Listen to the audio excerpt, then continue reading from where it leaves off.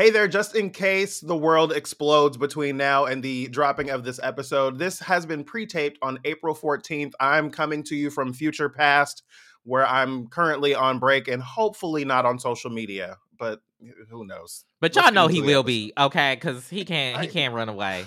I believe in me. Here comes the episode. Hey there, beautiful people. Welcome to Fanti, the podcast for all those complex and complicado conversations about the gray areas in our lives. I am on break, hopefully, by the time you're hearing this. Jarrett Hill. You know, I wish I could have a break. Take one, girl. Take one. No, I got a book to push, honey. I'm Tre'vell Anderson. How y'all doing? In the name of Jesus, amen. We have our quarterly What Was Said episode. This is our mailbag episode where we are going to get all up and through your emails, your tweets, your DMs and comments and whatnot. We're going to jump right on into it. Are you ready, Jarrett? Don't you just love, our What Was Said episodes?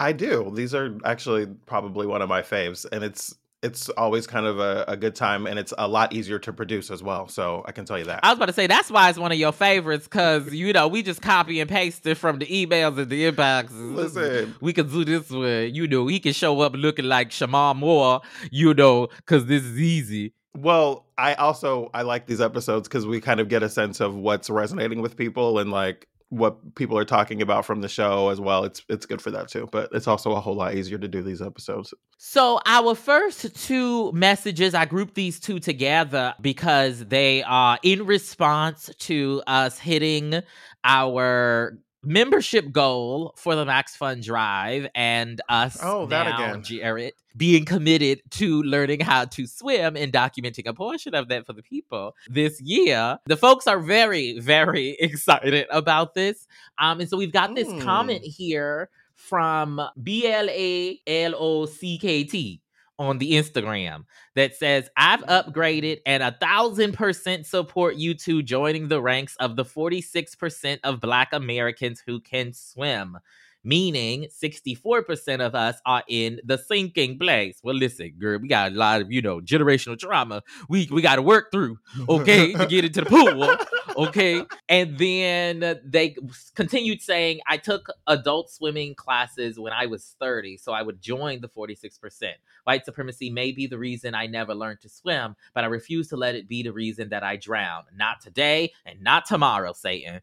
I know that's right. I feel like the way the world is ever changing and the way that you don't know what the hell is going to happen tomorrow around here, any different way that we can be thinking about protecting ourselves or being ready for the bullshit, I would say get ready. So I'm here for it. I'm not thrilled about it, but like it's something that I've been wanting to learn how to do. And like I can like kind of play around in there, but we'll talk about that when we give y'all this behind the scenes. Y'all be acting like y'all are doomsday preppers. We don't know what's gonna happen. I don't even mean that. We don't know what's going. Well, I don't mean that so much as like climate change. Weather is crazy as hell. You never know what the hell's going to happen with what. Well, you are not wrong. We're traveling across the country, traveling around the world. You never know where you're going to be. And like, we had that story on the show a couple of weeks ago of the young boy who like jumped in the water and was trying to save someone else. And you just never know what scenarios you're going to be in. Mm-hmm. That valid point. Also, while we are recording this, Fort Lauderdale is having like really, really bad like flooding. So yeah, I mean, it's still giving doomsday prepper, but like, I'm not saying you're wrong for clarity's sake. And then we got an email also from Osa, also in response to us hitting that goal. Hey, Tre'vell and Jarrett Hill, not to put our whole names, okay.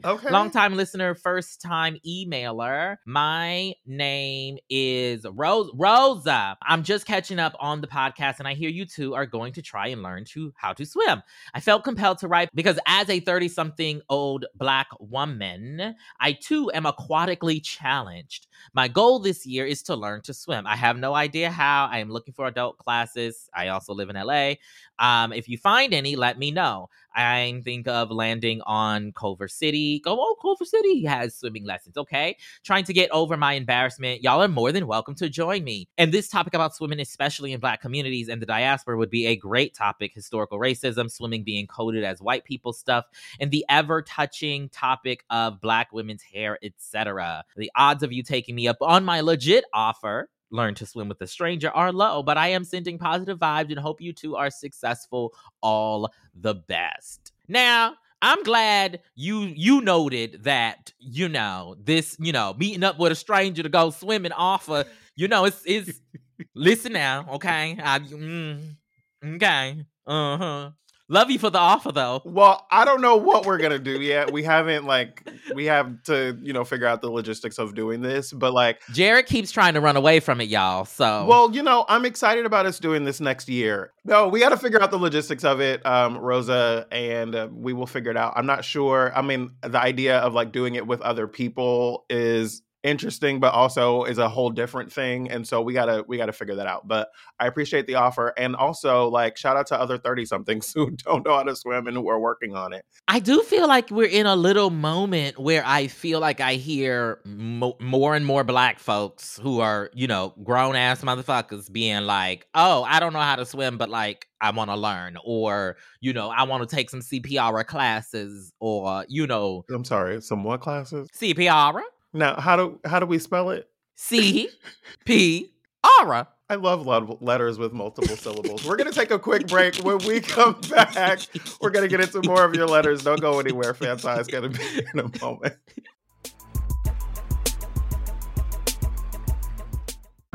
Hi, I'm Jackie Cation.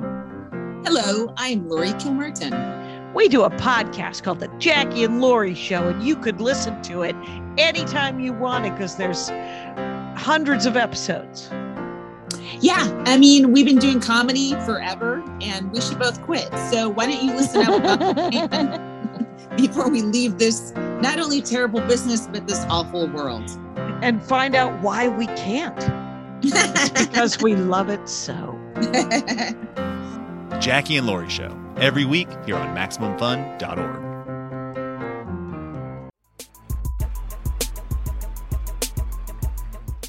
Welcome back to Fanti. It is time for more of your letters in this special What Was Said episode. This email comes from LJ responding to our... Oh, let me say really quickly. Yeah. Let me say really quick. The next 3 emails, because I'm grouping them for the people, for the understanding. The next, I think 3 of them are all responding to what seems to be a very popular. And I use popular not in terms of listeners, but in terms of commentary and feedback we've gotten. The Color of Friendship episode that I randomly pulled out about having white friends. So that's interesting to me. But so go ahead, read the email from LG. It's like you took the dial of my anxiety and just turned it up before I even started reading this email. So thank you. Why? Well, because I haven't read these emails, so I have no idea what to expect and what these are going to be saying. Well. Full disclosure, Travell and Palmyra and the team pulled most of these emails. I pulled a tweet. That's not really what we're talking about. It's been a week, okay? This email from LJ says, hello, Jared, Travell, and the entire Fanti team. Thanks for all your energy and time providing the world with your amazing show. I've been a listener since almost day one, and I've learned so many incredible, valuable lessons from you. I've just listened to the episode Color of Friendship, and the part of the conversation about working with white people or people who happen to be white caught my attention in particular. What was the process behind joining Max Fun, a company founded and owned by a white man? Were you approached by them first? Did you consider any Black-owned podcast networks? Not sure if this question is something you can answer on the air, but I appreciate the open inbox policy either way. LJ, I actually wrote something about this when we got this email, so I have to pull it up, but go ahead. Okay, well, I will first say that, Max Fun is not is now a worker-owned company. That's not to be well, actually, that's just to share the information. Oh no, I'm going to be pitching that as a well, actually. But when the show first started, it was owned by Big Boss Jesse. And So this show, we actually talk a little bit about the journey of doing this show. We did it on a previous it might have been members only content. I think maybe our first year of doing the podcast. But I had been a guest on a number of Max Fun shows. Pop Rocket, rest in peace. What was the name of Laura? I know you in the chat, Laura. What was the name of the movies podcast before it was Maximum Film? It was called something else. Had you done Heat Rocks before? I hadn't done Heat Rocks before. Who Shot Ya? That's what it was called. But I had done both of those shows like a couple times, and super producer Laura Swisher, pew, pew, pew, pew, was the producer on those shows. And, you know, obviously I am wonderful and mesmerizing to all who come into contact with my brilliance. And so Laura was like, if you're ever interested in doing a show, like, you know, let me know. Now, I did not know that the company was owned by a white man at that time, but I could have assumed. And then we were also talking with another company at a little moment, and ultimately we decided on Max Fun because that's where the relationship was with Laura. When we finally met with Jesse and Bikram, they were very receptive to our fabulosity. I don't know of any Black-owned podcast networks. Take that back. I do know of an independent small building network called The Cube, which is like a Black queer woman owned network. She has a podcast called Queer News. That's like a weekly queer news podcast. And then she has some other spinoffs as well. But I think they're fairly new. That just dropped in my head. Her name is Anna Deshawn. But no, we went with where the relationship was existing and where the opportunity was. But we've always been very clear that we wanted to, you know, center Black folks in the conversations that we have here, which, you know, this isn't an official policy. Should I say this, Jared? I mean, go for it. I feel like we're pretty direct about how we operate the show. So good. So we have not had not nary a white person on this show. That has been intentional. I think what's interesting when people pitch the show, I'm always when they pitch guests to be on the show, I'm like, it can tell me how much people are paying attention to it. The thing about it here is like we know that we are on a network that is, you know, predominantly white as far as like our talent, our audience, and we know that, right? We don't have to kind of play around that, and we also hear about that from y'all, right? Things always sound different in the commercials is something that I have people say reflect back to me quite a bit, and like we recognize that, but we also know that like Maximum Fun has been a really fantastic network to work for, to work with, to collaborate alongside, and to try things out. Like us being on YouTube now is something that we had really wanted out of doing a new season, and said like this is something important to us. It's just part of the strategy that we'd like to grow. And you know, working with Bikram and the team over at Maximum Fun, they've been really down to try things with us. We've been talking about live shows and expanding other things on the network, and so we could be making a lot more money on another podcast network for sure, which is why we push really hard on the Max Fun Drive and ask y'all to contribute and things like that, because we are on an independent network that is artist owned and listener supported and now owned by the employees. But also like we recognize that there's something special that happens here at Max Fun that is different than you would be getting somewhere else, and that we are building a community of people here. We're also building a community of content, right? We've also talked about this a little bit, but Travell really wants to jump in and say something, so I'm gonna just keep talking. Because you're being disrespectful now, okay? Cause you know I got something to say. You know you see it on my face, and I heard you was about to take a breath, but you didn't. I noticed it. I heard it, friend. I seen it. I see what you're doing. Travell does this to me all the time. Travell will see me wanting to say something and will be like, what else could I say right now? But it's cute when I do it, okay? Exactly. It's cute when I do it. But I want to say this lastly, though, like we're building a community here, right? And so we talked about this either at the end of last season or top of this season. We're going to be bringing you more shows, right? So Travell is working on We See Each Other, the podcast, which will be a show that we will be bringing you around their book.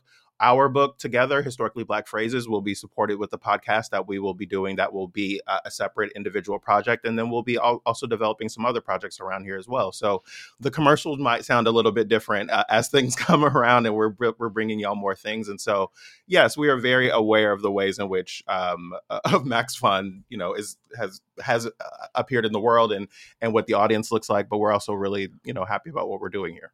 I was going to say, I'm glad I remembered it because Oh. things come and go real quick over here, honey. But the thing I was going to say is, in this episode, we talk about white friends, the Color Friendship episode, white people versus people who happen to be white.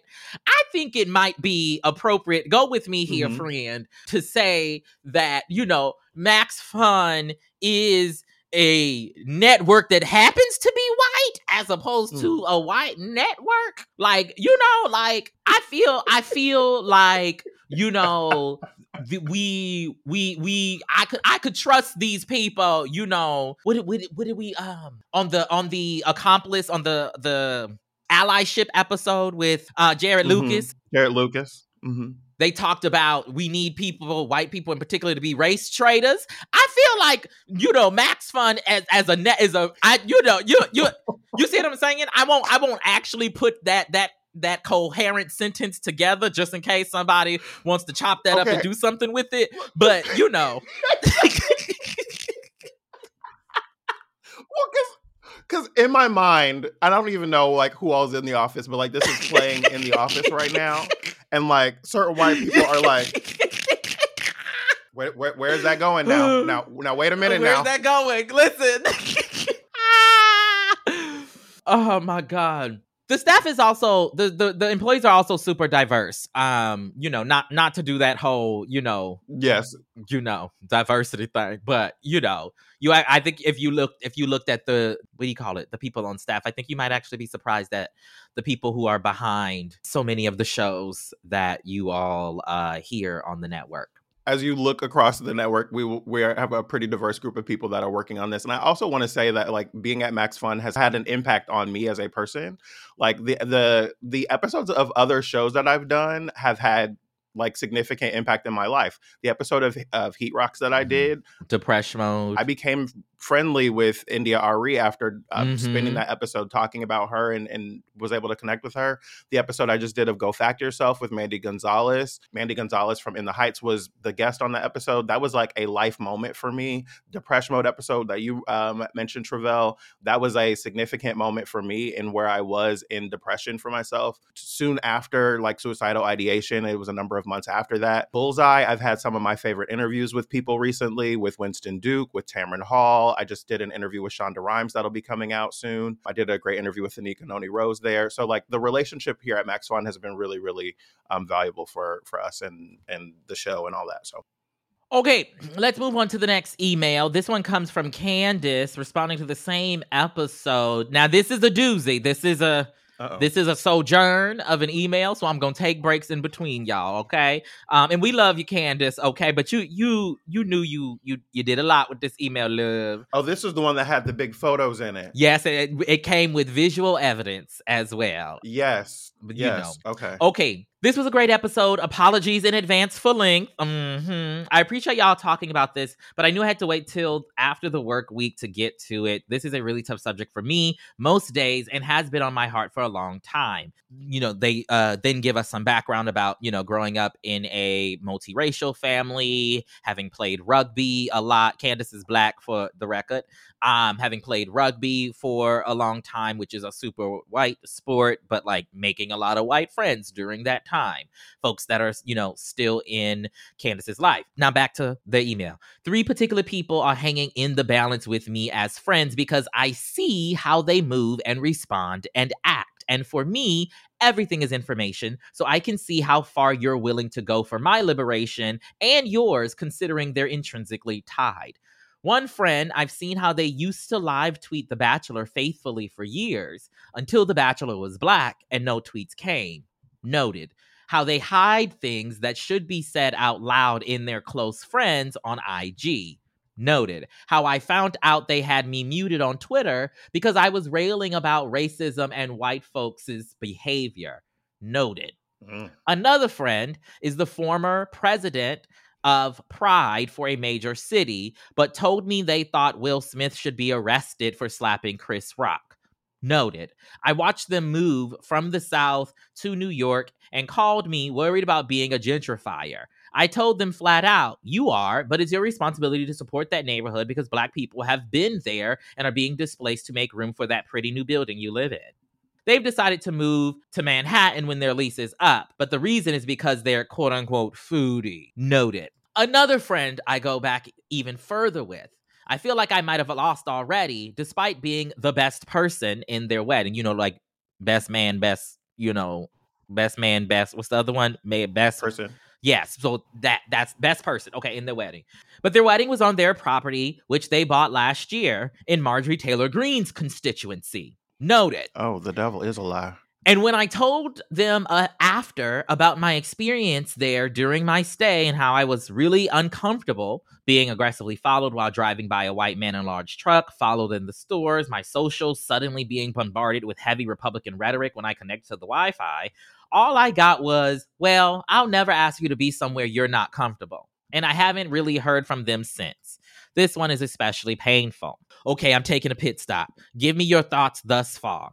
I've been highlighting the noteds, the ways that these different things show up and how they speak to your experience. Black folks, right? Also knowing that there will be people who will hear them individually and think they are innocuous, or like, oh, well, that could just be that, or that could just be this, or that could just be that. But like collectively, these things begin to build an experience. So I'm thinking about that, and a little triggered, but I'm okay. What about you? I love how you made that into the noted into a real serious thing, because to me, I'm just like, oh, you could tell that's an angry Black person there. That's noted. Mm-hmm. Because like how Black people noted. That just like very, very, very historically Black phrases. Where like it's about the inflection, it's about the head nod, it's about the point. Mm-hmm. It's noted. Mm-hmm. Noted. Mm-hmm. Noted. Mm. Oh, noted. Yes. Anyway, okay, let me pick back up the letter. Candace says, these are people that I go way back with, have experienced major wins and losses with, literal blood, sweat, and tears, and love dearly, but there's no way they understand how this feels for me on this end, and they see me dragging white folks in my IG stories. But the action, saying something out loud, I don't think they're brave enough to upset anyone or rock any boats. Not even for me, your best bud. Damn, homie. Painfully noted.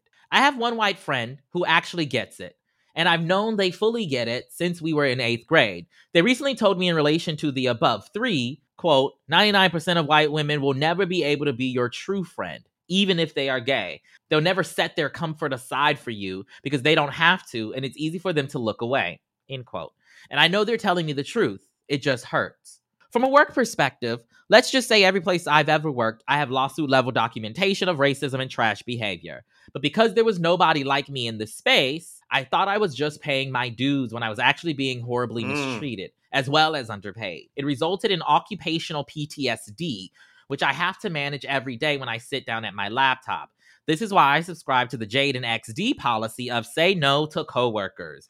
We can be cool at work to an extent, but that's it. But I know I'm currently in a precarious situation with work because, once again, I'm the only Black person on my team and at my level. And saying things out loud is something I have to step carefully with at work. So I try to be intentional on places like LinkedIn, where I only feel quote unquote safe because there are Black C-suite folks in my industry speaking up on that platform about their similar experiences and how ugly this industry is. This is also personal and painful for me at all angles, but I know there will be those that will tell me they love me but are silent about my own pain. And I grieve these losses. All I can do is never look to them for help and continue to try and preserve myself as best as I can. I'll let you start. We should all be prioritizing our safety, our comfort, and our happiness as people who have been historically marginalized and excluded from various sectors and areas of society. And if that means removing people who were once friends or people who you thought were friends from your circle, then so be it. Which is really horrible to say when you feel like you have love toward these individuals. What the great songwriter once said, shit or get off the pot. Noted. I was waiting for that. That was great. That was Nicki Minaj, I believe.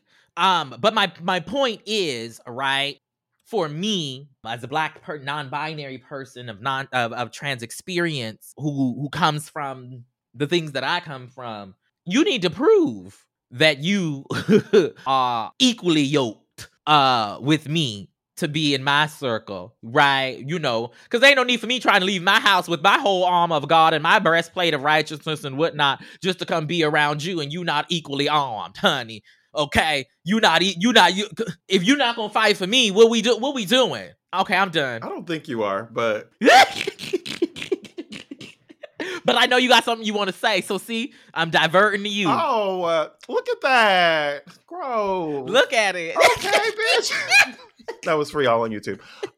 Okay, so I'm intrigued by this comment from your friend. 99.9% of white women will never be able to be your true friend.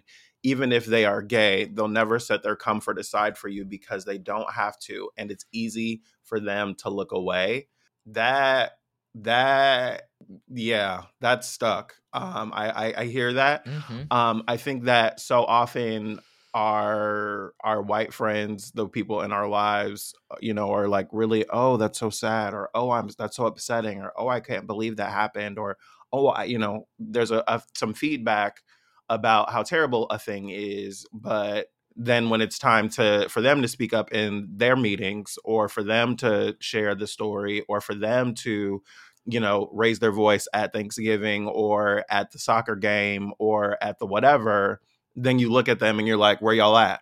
Right? This is something we've been talking about in corporate America, right? And the ways that we've seen everyone have their reckoning, and now like that's starting to recede. We've talked about that here on the show. And I think that happens at corporations because it happens in people, right? Like, I want to be clear, I don't believe that corporations are people. If you know, you know, but like, I think that when we see people starting to like reprioritize things, we start to see places start to reprioritize things, and vice versa. And so I think that the ability to be able to look away is the reason that we keep having these waves of issues, right? We have waves where we see women's rights as an issue in the forefront of society. We've been through a women's rights movement in the 90s, right? In my lifetime, we've seen this happen, right? Where a wave of women went to Congress after Anita Hill and Clarence Thomas and all those kinds of things. And then that recedes because people look away and they start focusing on something else.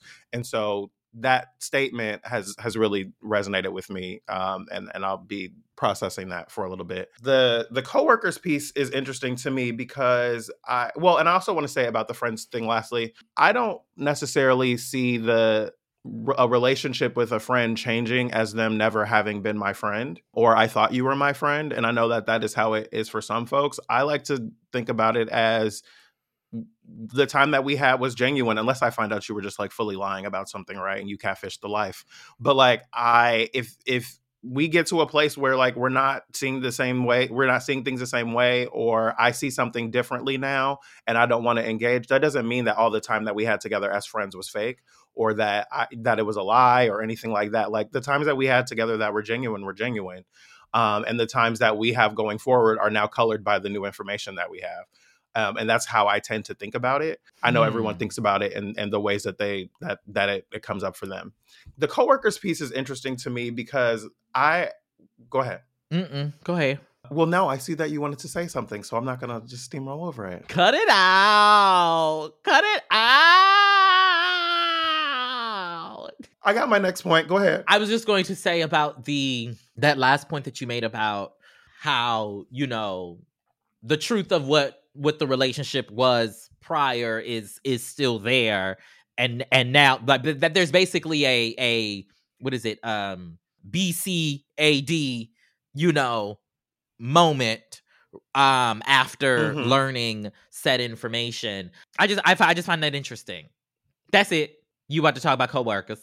Okay. So the coworkers piece I think is interesting because my policy on this has never really been clear to me because I'm a person who likes people. And so if you're my coworker, I'll have y'all over for dinner. I mean, I've had our teams over here for dinner, right, at my house. And like, I feel like I have to be thoughtful about boundaries and like what those relationships look like. But like, I love people. And so that's not how I'm oriented. And I know everyone is oriented differently.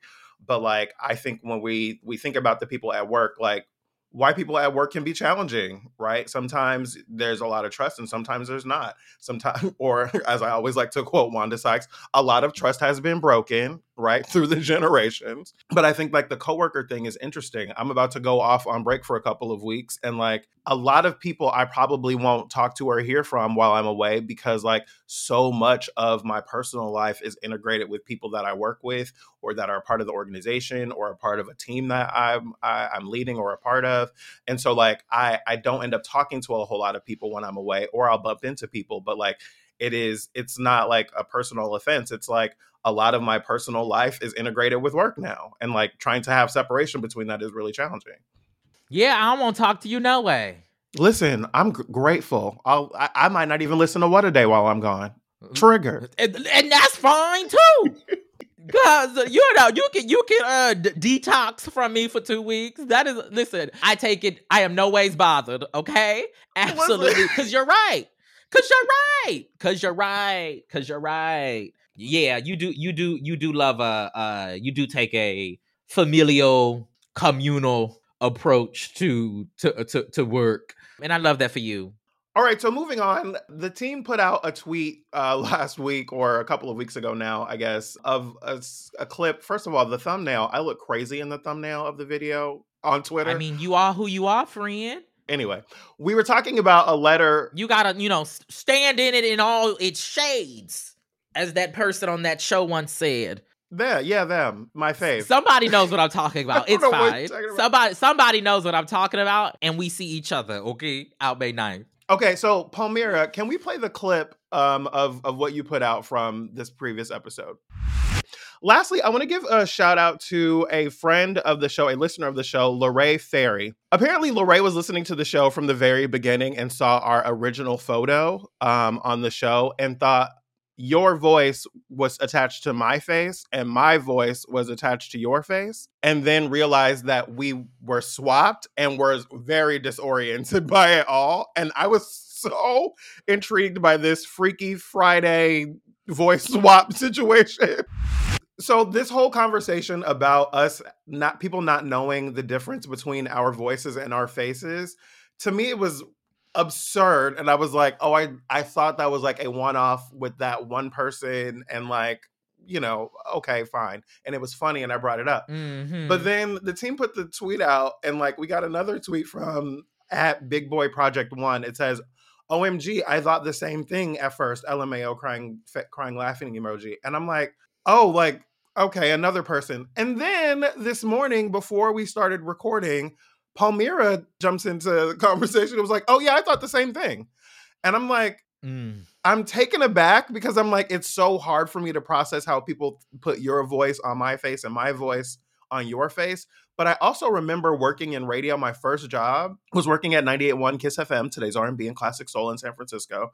And like, I remember meeting the DJs, the radio personalities that I'd been hearing on the radio, and like, some of them looked nothing like what I expected them to look like. And I had just no cognizance of what their faces look like. We had this man who he had like the very soft and warm kind of voice, and he did the evening drive, and his name was Lee Baby. And I just knew he was like a husky black man who, looked like your uncle and just happened to have that kind of voice. That was actually Dipsy adjacent, but we don't have to get into it. But like, my God, today. And I met him, and he's like an older white guy with white hair, and just was not what I expected. So people not knowing what we look like or expecting us to be one or the other is hard for me to process, but I also kind of get it. I don't get it. And it's no shade, no disrespect to you or to them. To be clear, it's none of that. Okay. But and this might also be because we've been doing this for a few years now. We were doing NABJ before we did this, so I feel like I know your voice and like your cadence and your speech patterns, and like I feel like I know that very well. And I'm sitting over here like, so y'all saw that picture and y'all thought that was coming out of this. It is no shade. I think what's important to remember there is like, you also have 30 years of knowing your own voice. right? And so like the idea of your voice coming out of any other person is, hard to imagine. I can't wrap my mind around someone thinking. Yes, no. I'm saying like it's not just about you knowing my voice and my face and all of the things. Like it's also like you're very familiar with your own voice and how you speak and how it's evolved over time. And so it's like putting that into someone else, I think would be hard to imagine. Okay, well, so that's, to be clear, that's not where my hang up is in that. To be clear, I think that is possible, right? And that is valid and legitimate and all of that. But that's not my particular the particular, I don't know what that's supposed to be. Your on ramp, is that what that is? There you go, on ramp, Listen, y'all got to be watching on YouTube. If you're not watching on YouTube, you're missing out on all of the gesticulations. Okay. Anyway, but it still baffles me. But that's all right. I love that they think that you have a transgender voice. All right, we are going to take a quick break, and we will be back with more letters.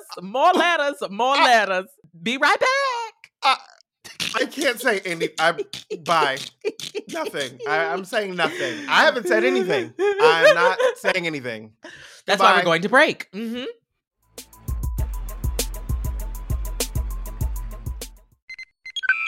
I'm sure you've noticed how giant corporations are controlling more and more about what we consume, whether it's our food, our news, or even the shows we enjoy. The Greatest Generation is a show that stands up to big Star Trek and says no. We can laugh about costumes that fit too tightly in the groin area. We can make a Star Trek podcast that's basically only about that. The Greatest Generation, the show for free and independent thinkers about Star Trek. And the groins of different costumes. Reviewing every episode in order. So subscribe to The Greatest Generation on MaximumFun.org. You'll be doing your part in telling the Star Trek industrial complex that they can't control your mind. Welcome back, beautiful people. We are going to get into our final letter for today's What Was Said, this week's episode. And we've got a DM here from Tara. In Berlin. Okay. Guten Morgen. And Guten Tag. Hello, my dear. Hold on now. Okay. I'm gonna read out the message. Y'all will hear where and why I stopped. Hello, my dear jiving Jarrett and tantalizing Trevel. I'm sorry, jiving is always, it just always got a little. It hits away, but I'm gonna give you the. It got a little blaxploitation on top. It's got a little minstrelsy, mixed up in the word itself. Not even, not saying that the writer had any of those intentions. To be clear, they probably just meant like groovy, with it, It's definitely one of those where I'm going to give the benefit of the doubt to it crossing the pond and a little bit of land too. Yes, yes, absolutely. Okay, just listen to your propaganda episode. Was really looking forward to this conversation, and you did not disappoint. Well, baby, we don't disappoint ever, okay? Something that was not mentioned that I was really curious about your opinion on, maybe as a part 2 of propaganda, is your perspective on shows that are more criminal investigation related, like all the CSIs, Bones, Cold Case, Criminal Minds, etc. These shows tend to argue that the science doesn't lie, but time and time again, certain types of data that are not as reliable as we perceive in these shows have been used in trials to wrongly convict innocent people. Would love to hear your takes on these cop-adjacent shows. Greetings from Berlin. Tara. One, I love this question. I was thinking about this when we were talking in the episode, but when we have guests on, it's a different dance of how you get questions in, and we had so much good conversation already. It was hard to add more. So maybe there is a part 2 in it. I'm not sure, but I'm intrigued by this. Specifically, like you named CSI, Bones, Cold Case, Criminal Minds, and those kinds of shows. I think about the ways that, and I mean, just frankly, working on this Jussie Smollett case, knowing that we go into investigations with a specific expectation so often, right? When we go in with a bias toward believing one thing or another, then you go and look for the science that proves that, right?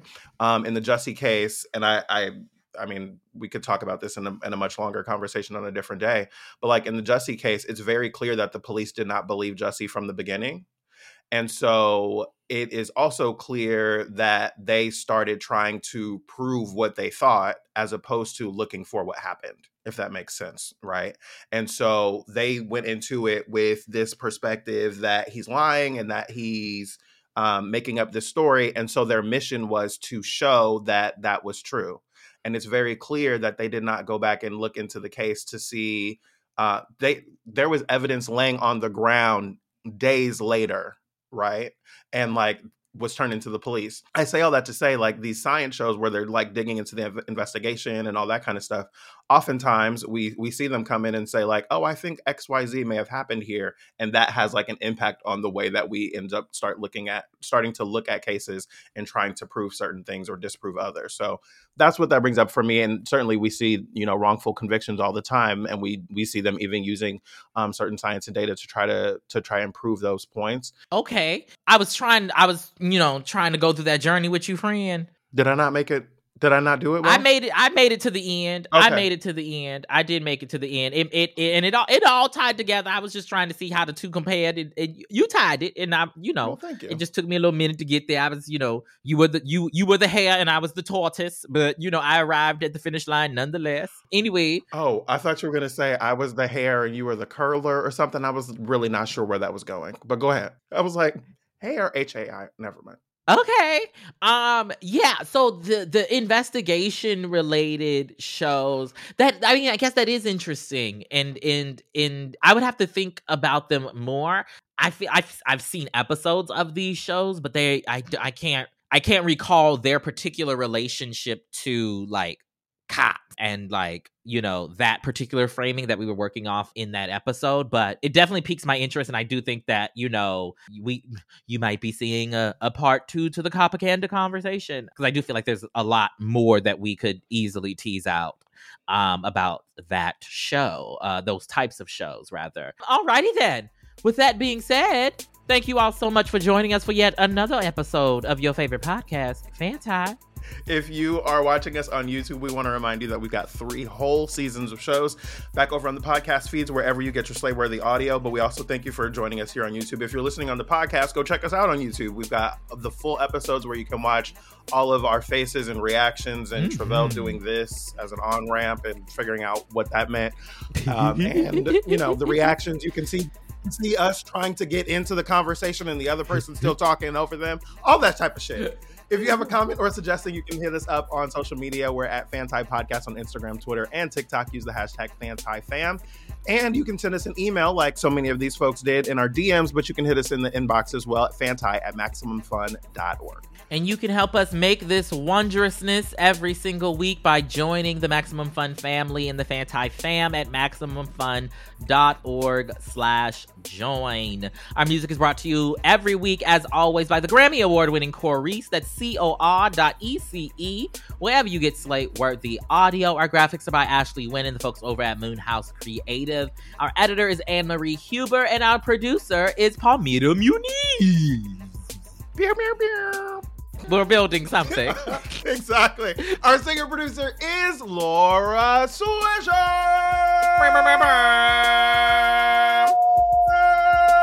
This is a production of Maximum Fun.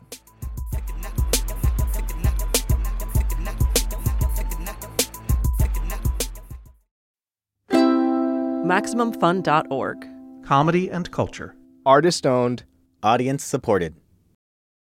I feel like I can't respond to that. Because it's being recorded now. Uh-huh.